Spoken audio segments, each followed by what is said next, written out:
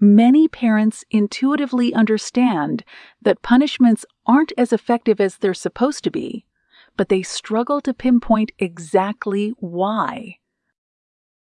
The first and foremost reason is the lack of consistency. Let's consider an example. Suppose there's a young girl who consistently resists when asked to take a shower. The punishment she receives varies each time, depending on her parents' immediate decision. One day, one of the parents decided she would be banned from watching TV for a week because she didn't shower. The following day, faced with the same situation, the parent chooses she can't use her iPad. On another occasion, her other parent decides she can't visit her friend's house. Each instance results in a unique punishment crafted by her parents.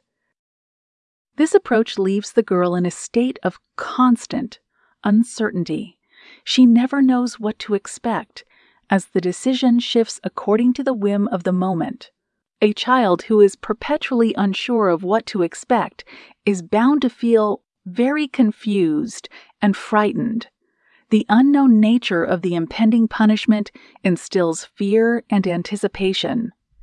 How would a child, or anyone for that matter, react in such a situation?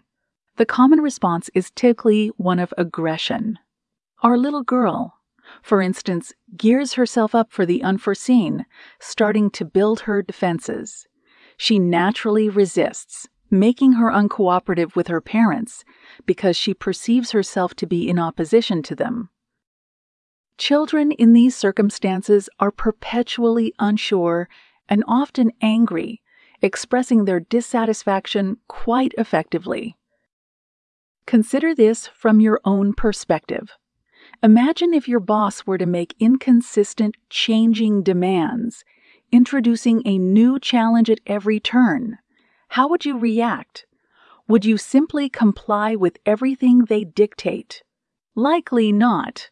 You would resist because you want to demonstrate that you have your own ideas and opinions. Let's examine another scenario. Imagine your child is incessantly engaged with their iPad. You've asked them multiple times to stop, but your requests fall on deaf ears. This begins to bruise your ego. You internally question their disregard for your instructions. Fueled by anger, you resolve to assert your authority. Determined to win this standoff, you abruptly confiscate the iPad from their hand. How many times have you found yourself seizing a phone, iPad, or toy from them? You're then taken aback when their reaction escalates even further. The moment you take the object away, the child becomes rebellious. Rebellion is perhaps an understatement. They might be shouting at the top of their lungs or thrashing about on the floor, weeping uncontrollably. So, what's the next step in such a scenario? Ultimately, you're seeking for a bit of tranquility. What is the typical response? Usually the parent gives back the item that have taken from them. But is there consistency in this approach? Absolutely not. The child perceives a message saying, "My parents are inconsistent. They only use threats. If I scream loudly enough, I will get what I desire." This approach is far from being constructive or effective.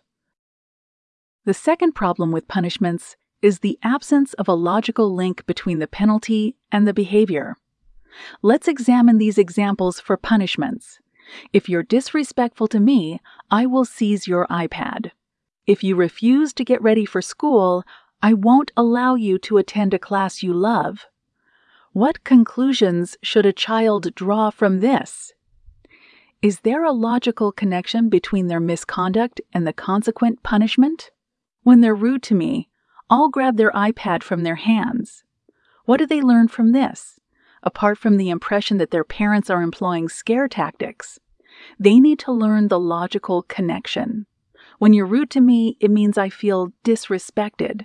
Now, ask yourself, what is a common response to insult? It is experiencing hurt or feeling saddened. The child needs to understand that you've been hurt and that you might share your feelings and convey that you need some time to regain composure. In our second example, if a child refuses to get ready for school, the consequence is that they are not allowed to attend a class they love. This doesn't make sense. They might believe that their parents, who are supposed to love them, are willing to cause distress by taking away something they value just to enforce compliance. Such situations can leave the child feeling confused and defensive. Is this the lesson we wish to convey to our children? Do we want to demonstrate to our children that power equates to the ability to punish? How does this make them feel? Let me tell you what it induces. It humiliates them. Yes, indeed, humiliation.